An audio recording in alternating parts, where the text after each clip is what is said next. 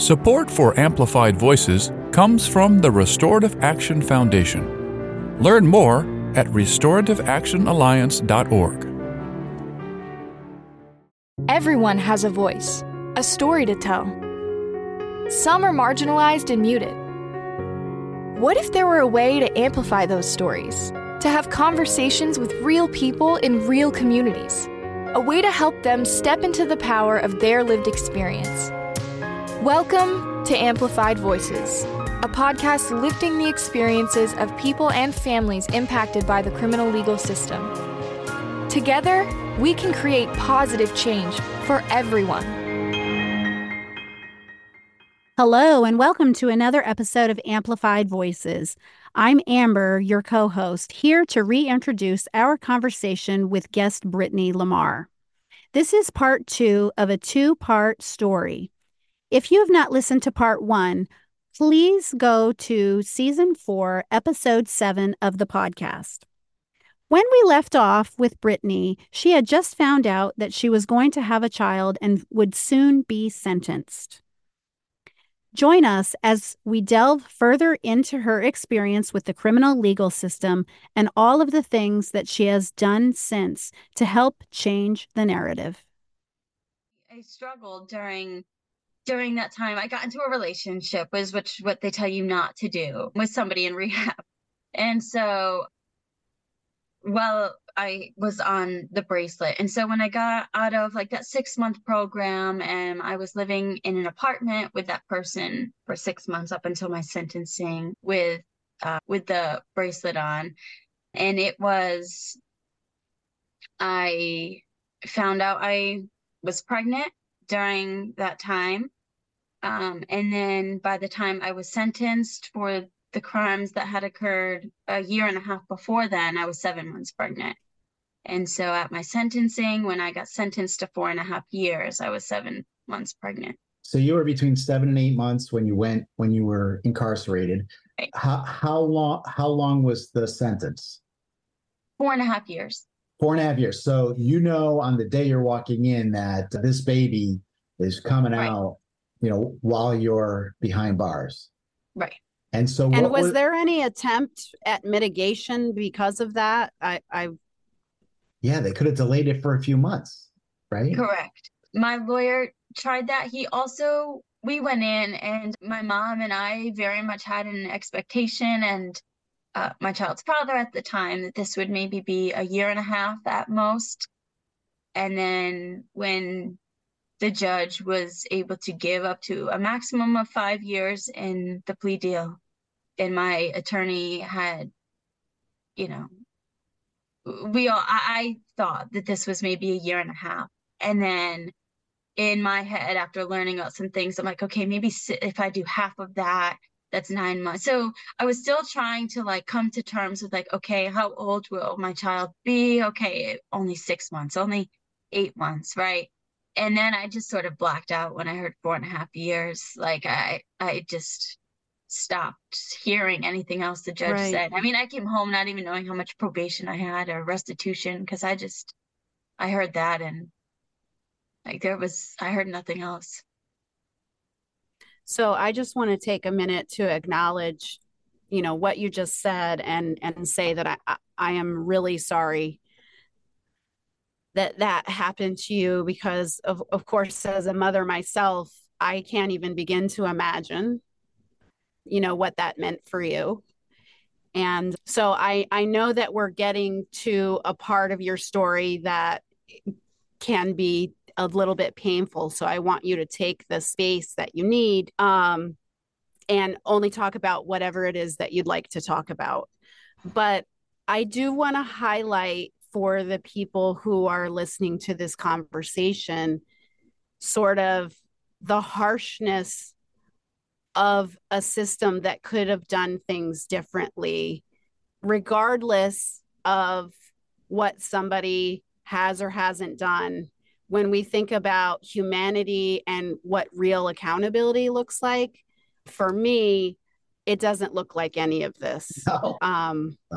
Again, I just want to say that I'm really sorry that, because I can only imagine thinking it would be one thing being there after everything that you had already been through. Amber, I have a question for you. Yeah. What kind of society takes a woman who's 7.5 months pregnant when an average, typically you deliver it 9 months, you have a month and a half to go, who's been out in the community, even if it's in an ankle, we can talk about the GPS monitoring, all that, another time. But what type of a society takes a woman who's about to give birth and puts her behind bars? One that is monstrous. I don't know, that's the only question. I mean, that's the only answer that I have. So Brittany, did you have any indication of like how that would go? Did you know anything about like what healthcare looks like in the system? Oh, no, I had no idea about what I was, you know, what was happening to me from there on out. Um, and so, I don't know at what point to go here. I could talk about from my entry into the Sure. facility if that makes sense. And so, and I would also note that for all of my courts, there was nobody else at the court with me. My mother, as much as she's always been someone always there, I would not be where I am today without my mother. But and I can imagine for her and who she is, like this wasn't something that she could be there for or support or any of those things. So she was very hands off, but a support system. So I also had nobody there the day of sentencing. My friend who I've been speaking about, my mom had dropped me off at the courthouse. My friend had met me there. And so we sort of hung out. He was using at that time. I went into court by myself. So this was also a very big shock to my mom, but I hadn't talked to her. I don't know when she found out. This was very much different than what we had planned and expected, and the room that was set up for the baby and those sorts of things. So my goal then was to just talk to my mom. And so that was hard. I got the one phone call when I got there. But I called my mom, but then it's like, okay, what can you call, my child's father at the time? Or have you talked to like my lawyer? Like, who do you talk to for those 3 minutes? And so I talked to her. I went again through that whole process. I you get put into the medical unit. But What month was it? October 31st, Halloween. So it's at least it's not as hot as the hottest days of the year. Right. Going in. I mean, okay, so I gasped for a minute because October 31st was also the same day of my husband's arraignment. So it's a different kind of Halloween in our lives. Yeah, for sure. So you're in, and I mean, were you able to make any friends? Were there people who had been through what you're going through that could talk with you? Was there any type of support available for you, or were you once you're inside, was it very much continues to be an isolating experience? It definitely continues to be an isolating experience, but I think that's also just part of who I am. And I'm not one to go out and try and befriend people or talk to people. I don't know where I am. And I've always sort of been one who internalizes. So this was just sort of more of what has always been for me, is just sort of this internal journey. And I sort of wasn't interested in what anyone else had to say, because this was my life I had to figure out. And you'll hear people had stories this way and that way, and you don't know I just knew my journey and didn't want to hear about the horror stories of other people who were pregnant experience. Like that wasn't something that was helpful to me. So Right. I often limited my exposure to other people because I just, as much as like, maybe it was their way of expressing like empathy or understanding, and I wasn't the only one. There was eventually, I am put in like the, regular housing units, like the same mattress, same food, all that sort of stuff. So there's nothing sort of specialized there. I don't know at what point, right? Because I don't have direct access to a doctor. So you just wait and hope that a doctor reaches out to you for like an appointment or something. Which, ends up happening, I believe a month in. And so, but there was at the time, it was like a group for before pregnancy. So there was about 8 of us in there in a group with one social worker. But we got a pamphlet on like what giving birth is like. Cause again, these aren't conversations I've ever had with anyone. So I don't know like what to expect.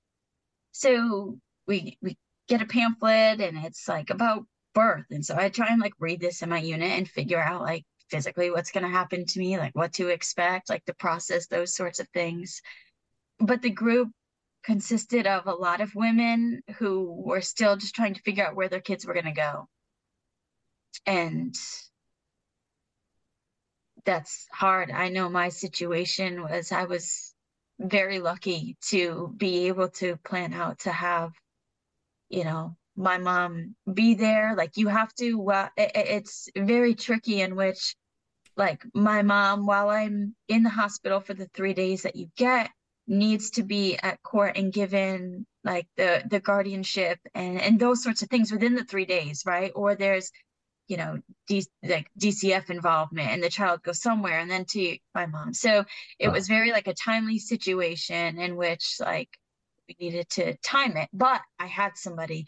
I would say at least half of those women, that was not the case in that group. So the time of that group very much consisted on support for them, this one social worker trying to figure it out. Yeah. So I mean, what you're Yeah. describing though is that in your particular case, that was one stressor that was taken off. I mean, you knew you were going to be parted from your baby, Right. But your baby was going to go to your mother Right. and be taken care of in your family. This is Right. something that Right.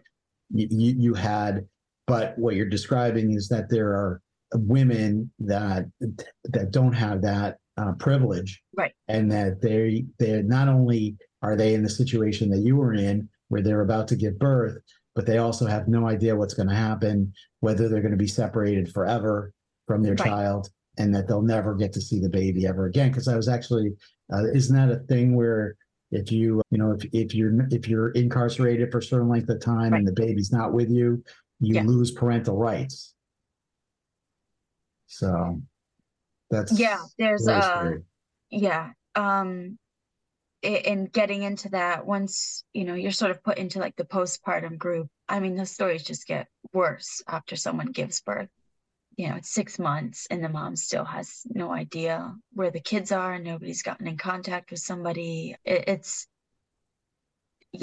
mean the compounded trauma of that experience is entirely opposite of how someone should be put in a place to succeed when they leave. Six months from their release, after going through all of this, Yeah. I don't think it's reasonable to expect someone to come out and be better off, for sure. Right, for sure. So what you're describing that was, I'm sorry, go ahead, Amber. That's all right. So Brittany, you described sort of being in those groups, and any person who has gone through the process of childbirth knows that it's a process where, particularly the first time it happens to you, you don't know what to expect in just out in the world, right? Like if you haven't talked about it or you haven't had support services. So the idea that somebody would be handed a pamphlet while, having already lost their freedom and be surrounded by people that, for support with one social worker, that just seems really overwhelming. And then on the flip side, one of the things that I found as a woman after giving birth to my first child was, I wish I would have known what happens after. What happens to my body after, what happens to my emotions after. And that in a regular situation is challenging, much less in a situation like you found yourself in. Mm-hmm. So my point is, how were you feeling like with all of those things sort of coalescing and converging? Amber, I still, there's that driving force in me that's like, and I hear my mother's voice. It's like, just keep putting one foot in front of the other. Yeah. So I don't know that I was sitting and feeling these things or thinking about these things. It's like, all right, this is what you have to do. It's just, you had to. What choice did you have? Yeah. And so that has its, it's a double-edged sword, but that's sort of how I got through that, but my time in there, I was, it was very it's visible and obvious the way that corrections officers had treated other incarcerated people, where any sort of issues that were brought up, or I'm not feeling well, or I think I'm having contractions, those sort of things, where they're not taken seriously. And because you're a woman, you're dramatic, or you're exaggerating, like you're just trying to get out of your unit. And I mean, you see those sort of scoffed at issues led to the lawsuit, which changed the laws here in Connecticut in 2018, in which the officers didn't take seriously someone's concerns that they were having contractions, which led to the individual giving birth in their cell. And so I was very, it was visible to me, like, and I also don't trust the system, didn't trust any of the people there because of how dehumanizing at which the environment is. Like, these people are not your allies. So I very much did not speak to any officer if I did not have to. And so that was also something where I'm like, okay, how do I know if I'm having contractions? And at what point, like, I very much did not want to have to say anything if I wasn't sure. And which led me to being, very dilated by the time that I said anything, because in the middle of the night, because I wanted to be sure. I was like counting it for hours before I said anything. And I think what also helped was I was like a week overdue. So when the officer asked when I was due, I guess to sort of make their own decision as to whether I was in contraction. Because clearly they were a clinical individual that needed to make that decision. I think maybe that's what also pushed the needle on getting me over to the medical unit. But there were times, where if there were fights or there was issues, or there was, it's a prison facility, not everyone gets along. And so those sort of loud things where I'm like, if I was home, right, I wouldn't be putting myself in situations where there's chaos, where there's stress-inducing anxiety. And so I was also aware of like the effects that would have on my child, and being a mother where like that's not the ideal situation to be in. And so those sort of things would also, compound the stress of like, how do I ensure? Because at that point I'm like, okay, how do I just make sure that my child does not grow with any sort of like internal like issues because of me? Like, how can I ensure that from like birth he's on a path to success? And I know it starts in the womb, and I know it starts with like prenatal health and those sort of things. And I'm like, am I already fucking up here, and I can't control it? I can't do better. I can't remove myself from a situation. So you had a layer of guilt that to yourself, a lot of pressure on yourself because of a situation that you couldn't control at that point. Right. And then you started describing before you're having these contractions. You in a normal circumstance, you would have said, hey, I think I'm pregnant. Let's go to the hospital or and get it checked out. You're saying, well, I just have to really be sure. So you've probably endured a little extra pain along the way just because of the circumstances. And then finally, it gets to the point where you can't ignore it anymore, and the officer says, it's time. So a couple questions, like, can we talk a little bit about the experience, and also, given your past with substance abuse, what about in terms of things that they could potentially give you to ease some of your discomfort and pain? What's going on? Where are you physically when you give birth? Do they take you to a hospital? Is it in the prison? Like, give us a picture of that experience. Yeah, so I go over to the medical unit. They, affirm, right, you are in labor. So at that point, I'm shackled. I am put in a van and taken over to the hospital. And the van that and just to pause you there. So we had Tracy Bernardi on the talking about going to the medical facility in the bus. You called it a van, but being you're saying shackled, but being shackled in an unsafe cage as you're being driven over. I mean, that was because that's the same time frame. Had to have been the same experience. Okay, but you're pregnant. Yeah, and so it really sucked, every bump we hit, and not being able to cushion myself because my hands are shackled. And so I'm just sort of sitting there, taking everything. It was a very uncomfortable ride. And then it's not quick. No, and then you have the shame of being pushed into a hospital with shackles on, with, you're out in public, and now you're just this pregnant person. What does society think of, how horrible does somebody have to be to, what a horrible person to be a mother with, in shackles. You must be a monster.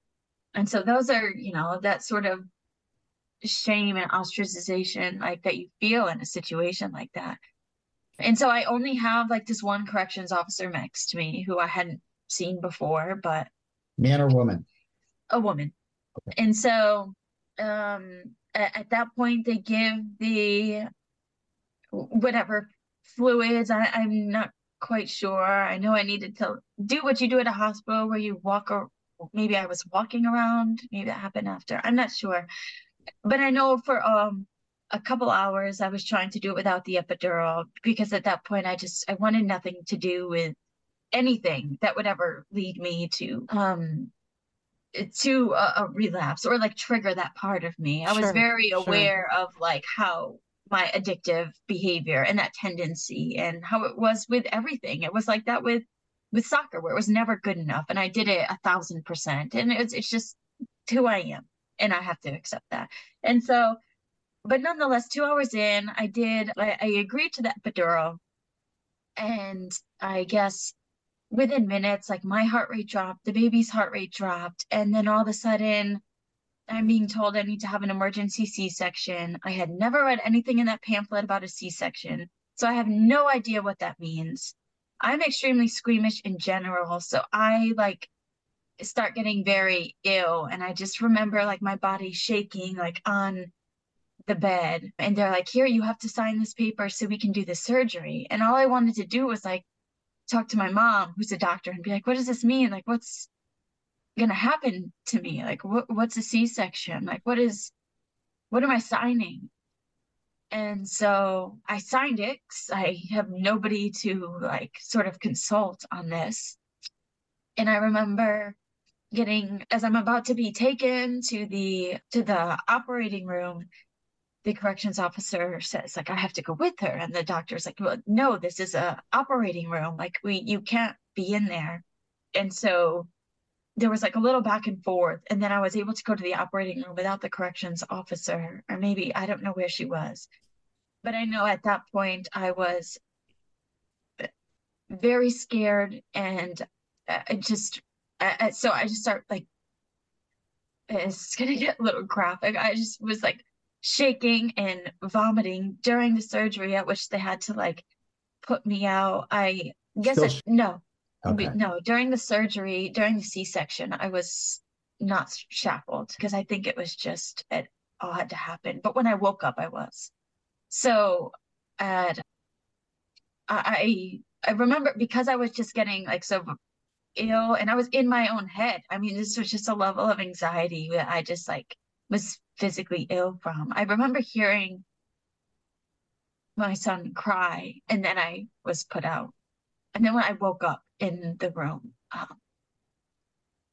and I guess that's just sort of the turning point of where I am today. And I wake up and I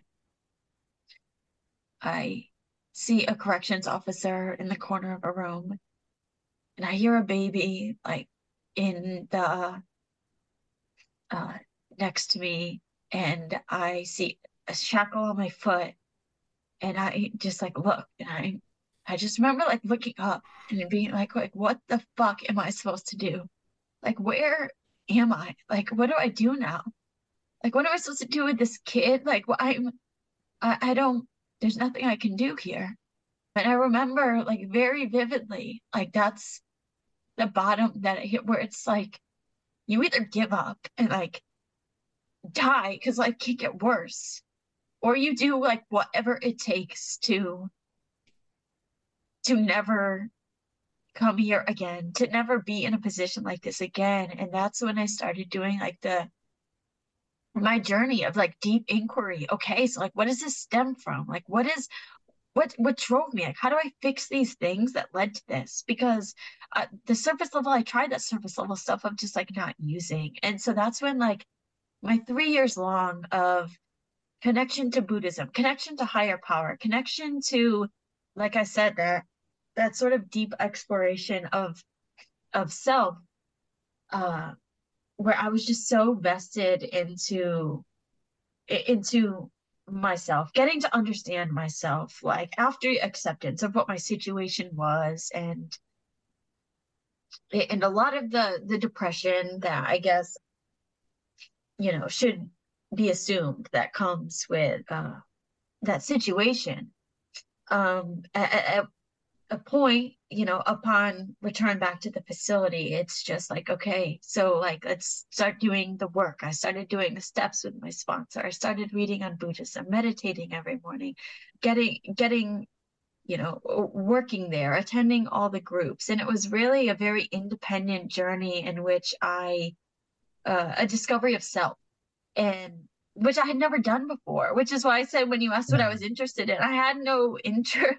I didn't know, Right. I didn't know myself. And this was, the time at which I like knew it was like, get to know yourself or get comfortable with like coming back, like in and out of prison. It seems like the year before you were incarcerated, you already were starting the work that you were describing. Yeah. And then this was a reaffirming, like the moment that you became, your child was born, you just had this almost like aha epiphany, like this is my life now. And things got real for you. Like now I've got to really reality get this. Punched me in the face. And it was like, but it was affirming. It just said, this is what we're going to do now. Yeah, I mean, you have because really I saw no other option. It's like, or just like don't live, because like it can't get worse from here. I mean, it was just. So we're going to talk a little bit about some of the things that led to and what you're doing now.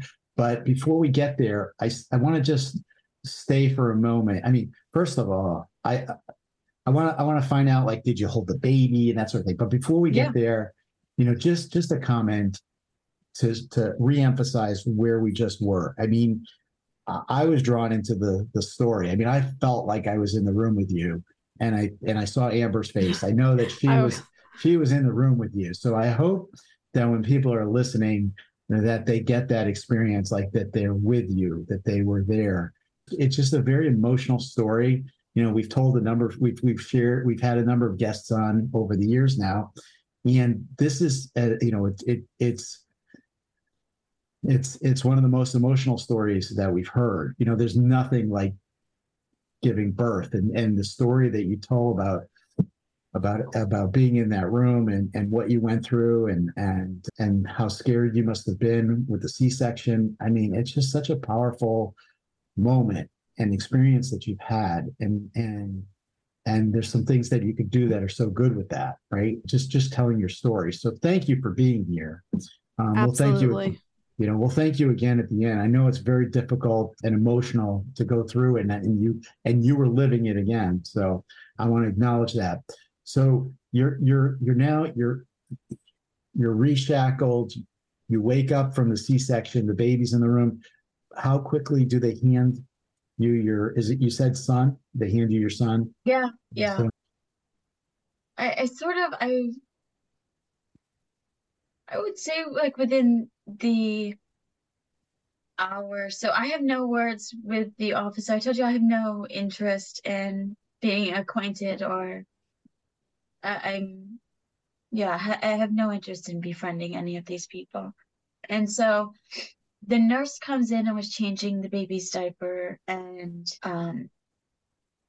asked if I wanted to hold him or handed him to me. I think she just handed him to me. And I just didn't know what to do with that. I know I'm going back to prison in 3 days. Sure.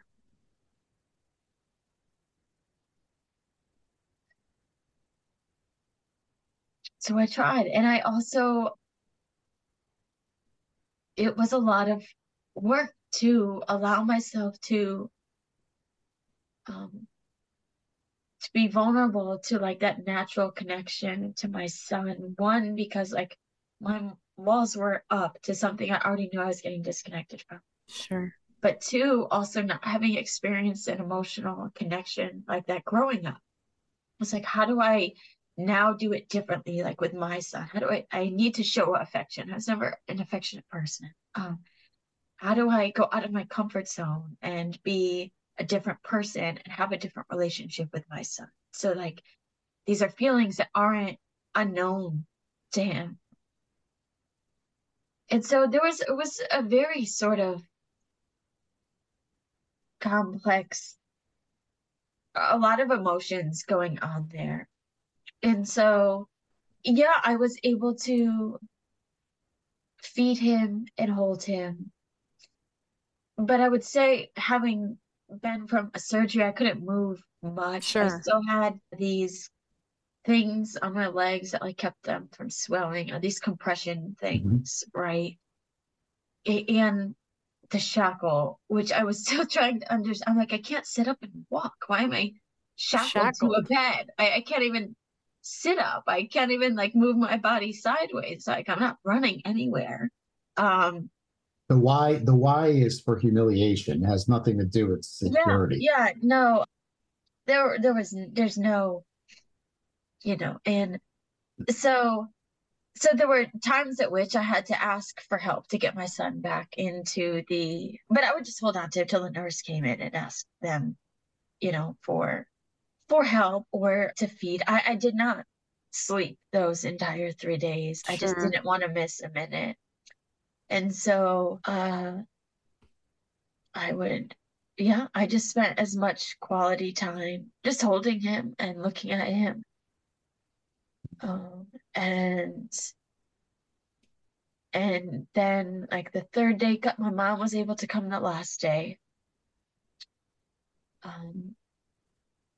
Did you get Again, extra, did you get extra time because it was a C-section? If you had a there was different... one extra day only because of, like I told you, that excursion in the operating room where I lost a lot of blood because of what my body was doing while I'm cut open. So where I needed to stay an extra day before I was like, okay to go back. So I did get 3 full days instead of like the 2 given a regular delivery. And so my mom was able to come that day, which also having those 3 days. And because I went on, I believe it was a Friday or Saturday, it's like, okay, now we have one day where our court is open. So like my mom can get the custody and everything that she needs while I'm still in the hospital. Yeah. So that worked out. And so then it was like the time to go back, and you're very much made to just hand your child over to strangers I handed him over to the nurses, and the COs just push you out. And so you knew at that point that, it was going to be some time before you saw your child again. And so that you're going in the same sort of transport van back to the facility. Yeah. Without the Okay. baby. And you've had the baby with you for 9 months, and now you don't. Yeah. And you must have felt that separation. Yeah, I mean, my arms felt like 1,000,000 pounds, like once he was out of them. Like it was just like the emptiness was like that weight was insurmountable. I don't know. Thank you so much for sharing so people can understand the humanity that is erased, ignored behind the walls. And I know that, this is a difficult process, and we're so thankful for you sharing this with us. You talked a little bit about this internal decision making and how you had started that journey before you were incarcerated. After the birth of your son, you are really thinking about this more. And I think what I heard you say was this was a journey that you embarked upon with decisions that you made, because a lot of people say, things like, well, that's what that person needed was prison. So can you sort of address that line of thinking? Yeah, and 100%, because prisons are not a place of healing. They are only a place that exasperates the trauma and the pain and the barriers to someone ever successfully leading a life at which they would like to live and that is beneficial to society, to a family, to a child. So 100%, a prison is not a place at which someone is not a place where someone learns to thrive. I would say that what was needed for me was like the space to one, like feel like it was okay at which to sit and take time for myself. And the system chose a prison facility, but that's something that can be provided to someone in any sort of form at which they're not feeling the pressures of survival at the time. So what a prison provides is meals, a bed, and a roof with all the dehumanization and strip of identity that comes with it, and all the collateral consequences at the end. I mean, it's not the place, but what was sort of always a little bit of a barrier was like the external forces of needing to pay bills and needing to like just survive. And so you never I never fully allowed myself the space at which to just sit with myself and not feel like I needed to do more. And that's also, like I said, the double-edged sword of growing up feeling like I need to be so much more. So I always felt guilty if I sat and did anything for myself or with myself. And so having a space at which like anyone can recover and sit and take the time without feeling the and that's because all of that was just erased from like being possible for me. But no, the conditions of confinement and of a prison facility, I know for myself hindered many things. It clearly still has a lot of impact on the pain that I carry day to day. And that's so wait, I want to stay there for a second. I mean, so the one thing that's really important that you just said is that that the punishment inflicted by the state is not just the time that they say it is. You're never going to get back that time that you lost with your son. Right. You have this, and I'm sure there's some sort of PTSD, certain interactions with different when you encounter different situations out in the world, plus all the other collateral consequences. But it's really important for everybody to understand that the punishment, when you say don't do the crime if you can't do the time is a lot more than the time that people think it is. And that's what you're starting to get at. Yeah. I mean, 100%, it has had a permanent effect on the bond that's developed between a mother and child in those very critical first years, where that's where the baby learns who to trust, their connection, right? And there's very much, you see that with that natural sort of that natural connection between my mom and my son. And that's, and we're in a very good place now, but his grandma is, everything to him.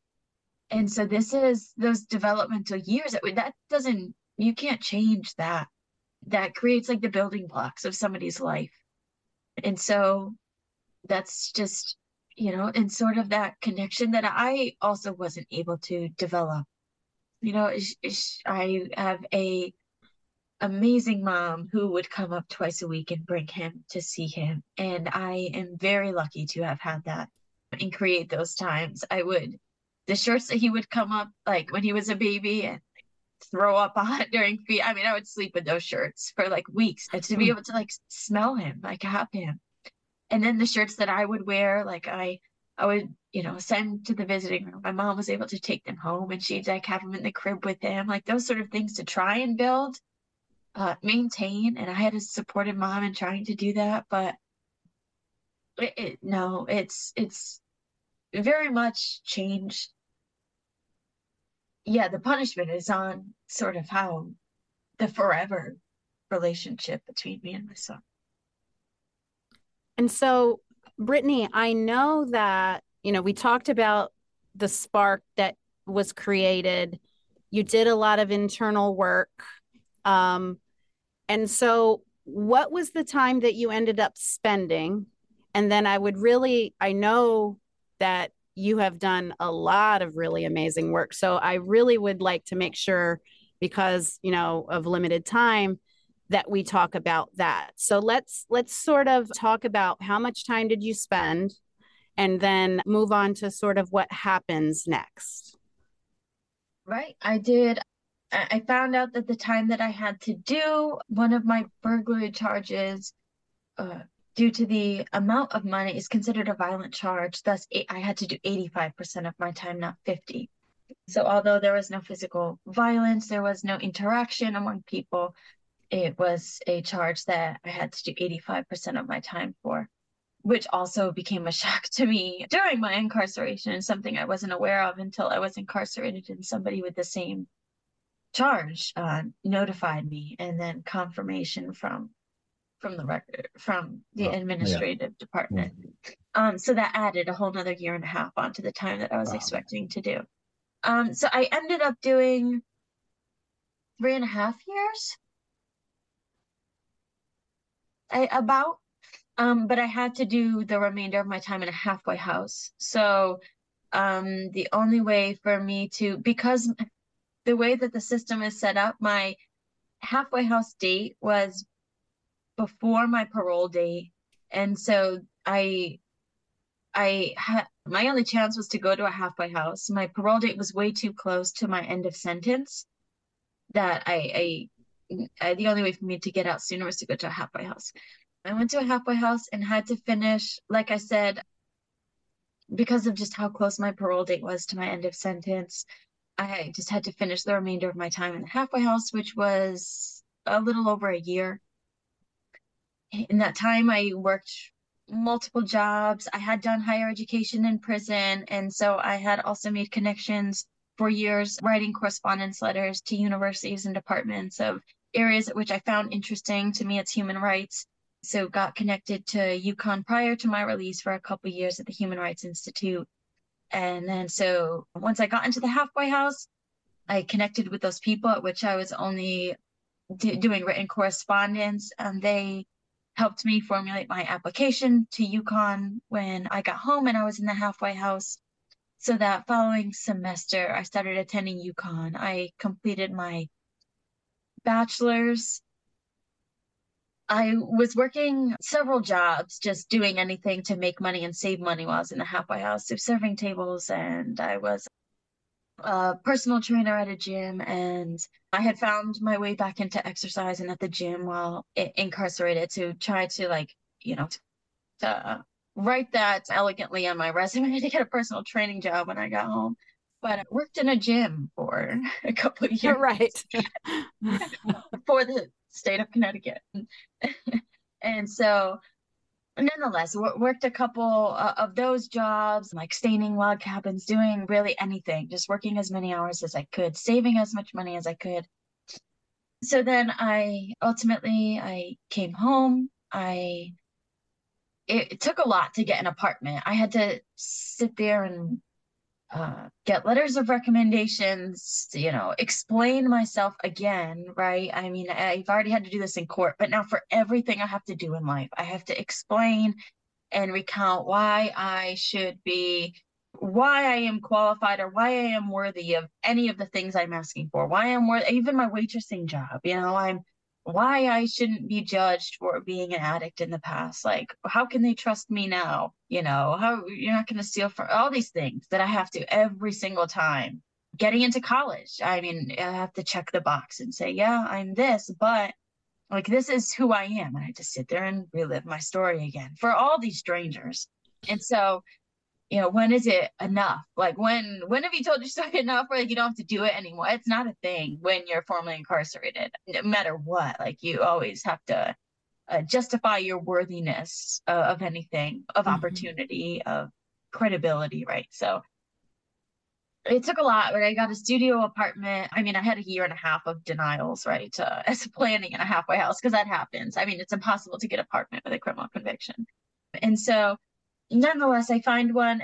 The idea was to just really be as close to my mom as possible. So I was like a 7-minute drive from them, because my mom had been, doing some, she had to get to work every morning. So like she was doing a lot of things to just like manage my son. So now I was able to go over in the morning at 5:30. She could go to work instead of her dropping her off with my sisters. Like, the village was raising my son. So now I was close enough to be able to do these things and be there. And so he would wake up and I'd, be at my mom's house. So I was slowly just like inserting myself into his daily life, bringing him to school, these sort of things that I thought would be difficult for my mom to allow trust for, but she very much just saw who I was in my actions. I know my mom's not in the world, right? They very much don't, words are sort of taken with a grain of salt. So it's all through action that I needed to just prove who I was. And so within that time of pursuing education, I got accepted into Yale Law School's Access to Law program. And that's the first time, and this was through a professor from one of my higher education and prison courses had reached out and said, hey, why don't you apply for this? And I was not expecting to get in. I got interviewed and I got in, and like the whole like year and a half, I'm like, you guys are aware that I have like I don't even know how many I think there's like 7. I don't know what actually I got charged with. I know right now in producing like my pardon application and getting my rap sheet, I'm like, okay, as part of the plea deal, like, okay, this didn't go, like, I had no idea what actually happened in court, as I told you. And so nonetheless, I get like, you're aware, like, they're like, no, like, you can do it. You can go to law school. And I'm like, okay, like, if these people believe like in me, like, I'm gonna do it. If doors like I just keep working hard and I keep leaning into education and I keep finding like these, you know, these couple people that believe in me. I'm going to lean on it and I'm going to do my best. And I'm going to, you know, really show up for myself and prove to myself like these are things, and then prove to the world that people with criminal convictions are not their past, they're not their worst mistake, and that anybody could change just given like an open door. Just give someone an opportunity, right? And so that's you know, ultimately went through that process with the Access to Law Fellowship, got into UConn Law. I started my master's in the process. So I'm finishing my master's in public policy and going into my second year of law school at UConn Law. And then through the process, I've, you know, continued my professional experience right now managing Connecticut's Juvenile Justice Policy and Oversight Committee at the state legislature, the assistant director of the National Prison Debate League, a visiting fellow at Yale Law School in the Shell Center for International Human Rights. And I can't keep up. I mean, I'm like, listen, my mind is like, wow, I can't Yeah. keep up either. Here's what we'll do. You give us all these things later and we'll put it in the show notes. Yeah. Be like the whole resume for the, this is Brittany's, this who's who of everything she's done. Yeah. So Brittany, I know you've done some things at the legislature in terms of public testimony, things like that. Right. Was that something that like you knew how to do, or how did you get into that? No, so that was not something I knew how to do. You know, being ultimately like stripped of all sort of like fundamental rights while you're incarcerated. I wasn't attuned to how to promote them or uphold them for myself. So upon my release, and you know, given my personal journey that I've told you, it was very much a passion of mine to ensure that like the system changes in which like humanity is upheld, human rights are preserved, and no woman who's incarcerated, who's pregnant, goes through what I've gone through. And so I tell my story in a way that like I don't want this to ever happen to somebody else. Sure. And so given the opportunity with the ACLU of Connecticut and the tools of the Connecticut Justice Alliance, an introduction to public policy and laws, and seeing like the conversations that are being had that are so sort of misguided by opinion and like lack of fact or personal testimony. You're like, wait, this is like, we need to like ground this in something real. And so that's where I very much find my draw to connection of personal experience, but also the data and research that supports all the policies at which we talk about. Right. None of these are just like opinions that say like these sort of things don't happen. I mean, all of which the policies in which reform is pushed and addressed is because they lie in like international fundamental human rights, or like the data shows that like our system sucks and it's failing everyone. Right? Like when you spend 60 billion like in the United States a year on a system with like an 80% failure rate, like if this was any other industry, like you'd be pulling the plug. So like we need to sort of ground it and like acknowledge that like this is wrong and there are better ways and we have other models. And that's sort of the work I do with the International Justice Exchange and my most recent ventures to Norway and Germany, looking at their system. We have models. It's just we're so grounded in like the need to maintain what's always been, and that's a system that was, you know, sort of that's grounded in and fundamentally driven by the criminalization of race, the criminalization of poverty, the sort of the classism, the racism that plagues the system, right? Which allows us to cast off certain people, and we've been doing it for so we've been doing it for so long. We've been doing it for so long that it's that in so many decades now, that it's hard for people to even envision, like you're saying, another system, because it's, the first go-to is maximum punishment. Right. And this if one person does one thing, then the response is we have to equal it out by causing them harm, right? We have to punish. And that's just well, and we're not even looking for equaling anything. We're looking for complete decimation. Like the proportionality that's of true. the responses is astounding, particularly as compared to like other responses that are possible.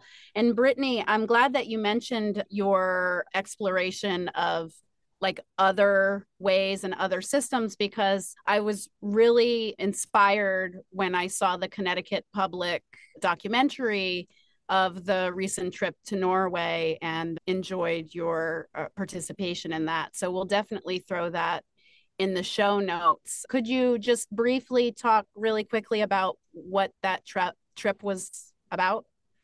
Yeah, so about 2 years ago now, I like lose track of time because but so it's about 2 years now. I was on a panel with the Institute of Municipal and Regional Policy regarding, some data and policies on youth car theft. And so from that connection, I was introduced to the executive director, Andrew Clark, who just met with me. Their institute is also out of Yukon, and so we were talking about, we shared, he was aware of my lived experience through other work that I had done, but also I was trying to talk about like my academic aspirations, right? Because it's really to get to a point in which,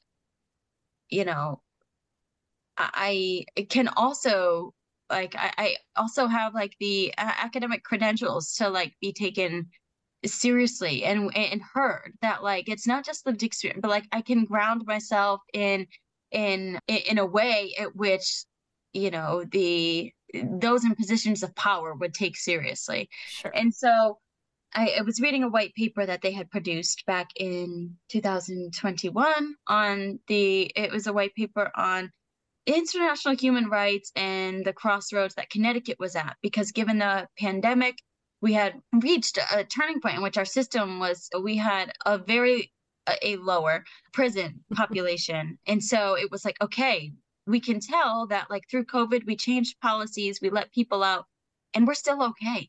Like, so we can continue this downward trend. Here's like where international human rights comes to play. Like, we're at this crossroads. How do we sustain this trajectory of lowering the prison rates? And so I said, my interest is in the intersection of human rights and the criminal legal system and economics, oddly enough, if you can understand that.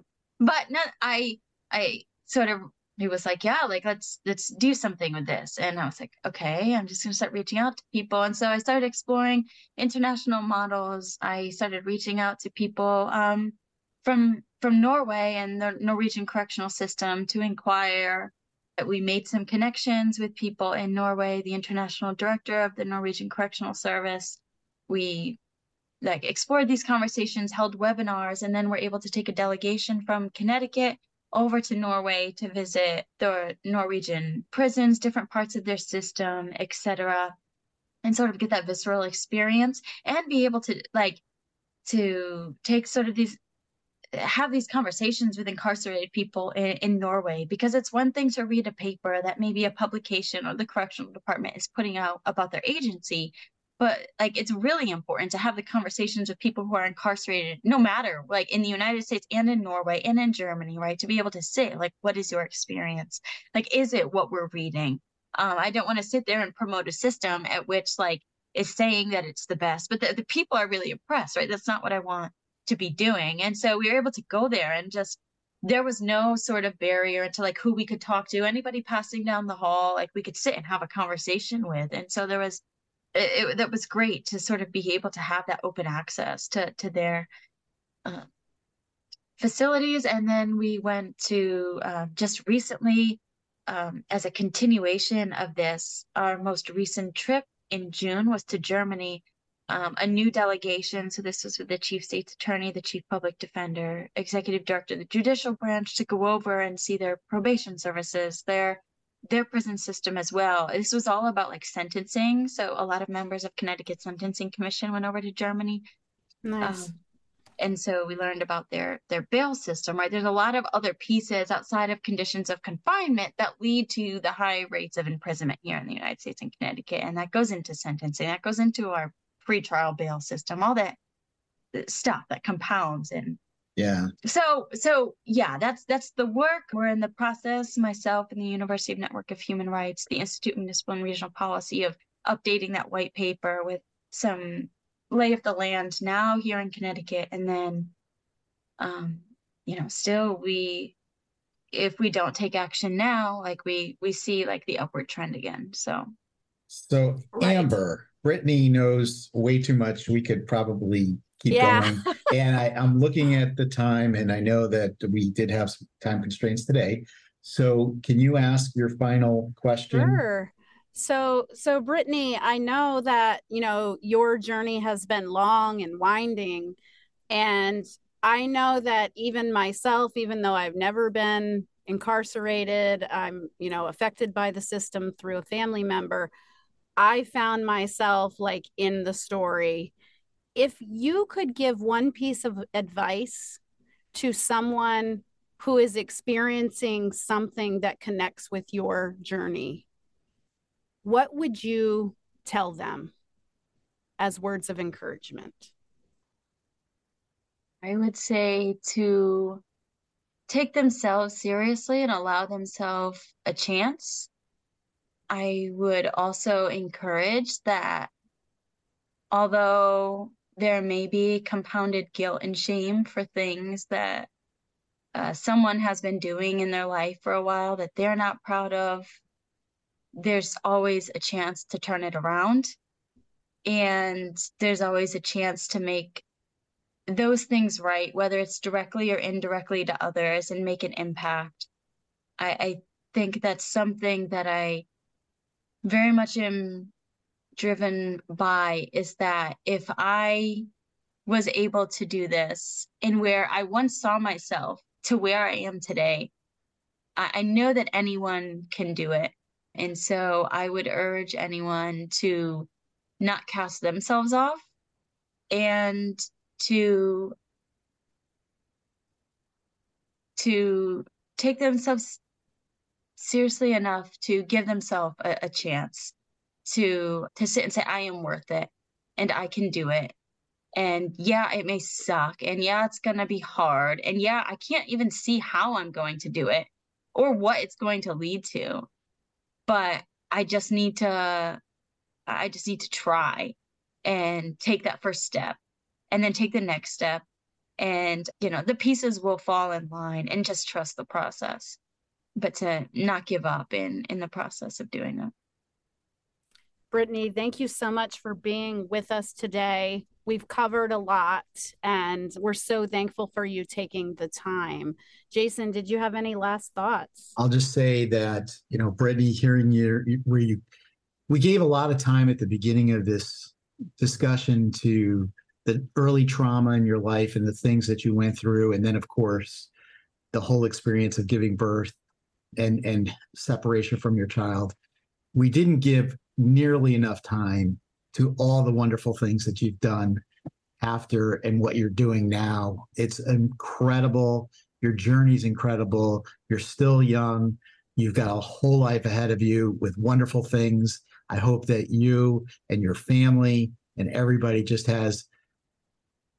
continues on this positive journey from here on out. So thank you so much for being here, for being so open with us.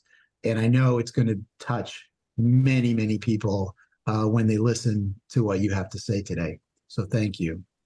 No, thank you all. What you're doing is extremely important, in that we're able to open the doors back up and say, no, there are human beings inside of there. Like, maybe if you would take the time to look past what a headline says, or what the media says, or what a prosecutor said, or like what's just put on a piece of paper on like running a background check. you would see the human being and you would see the potential, and then maybe you could empathize and give opportunity too.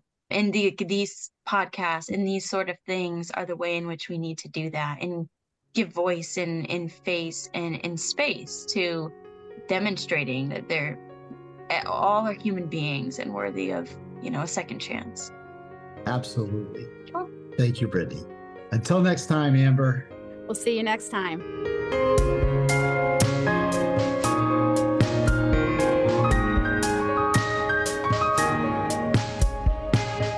You've been listening to Amplified Voices, a podcast lifting the experiences of people and families impacted by the criminal legal system.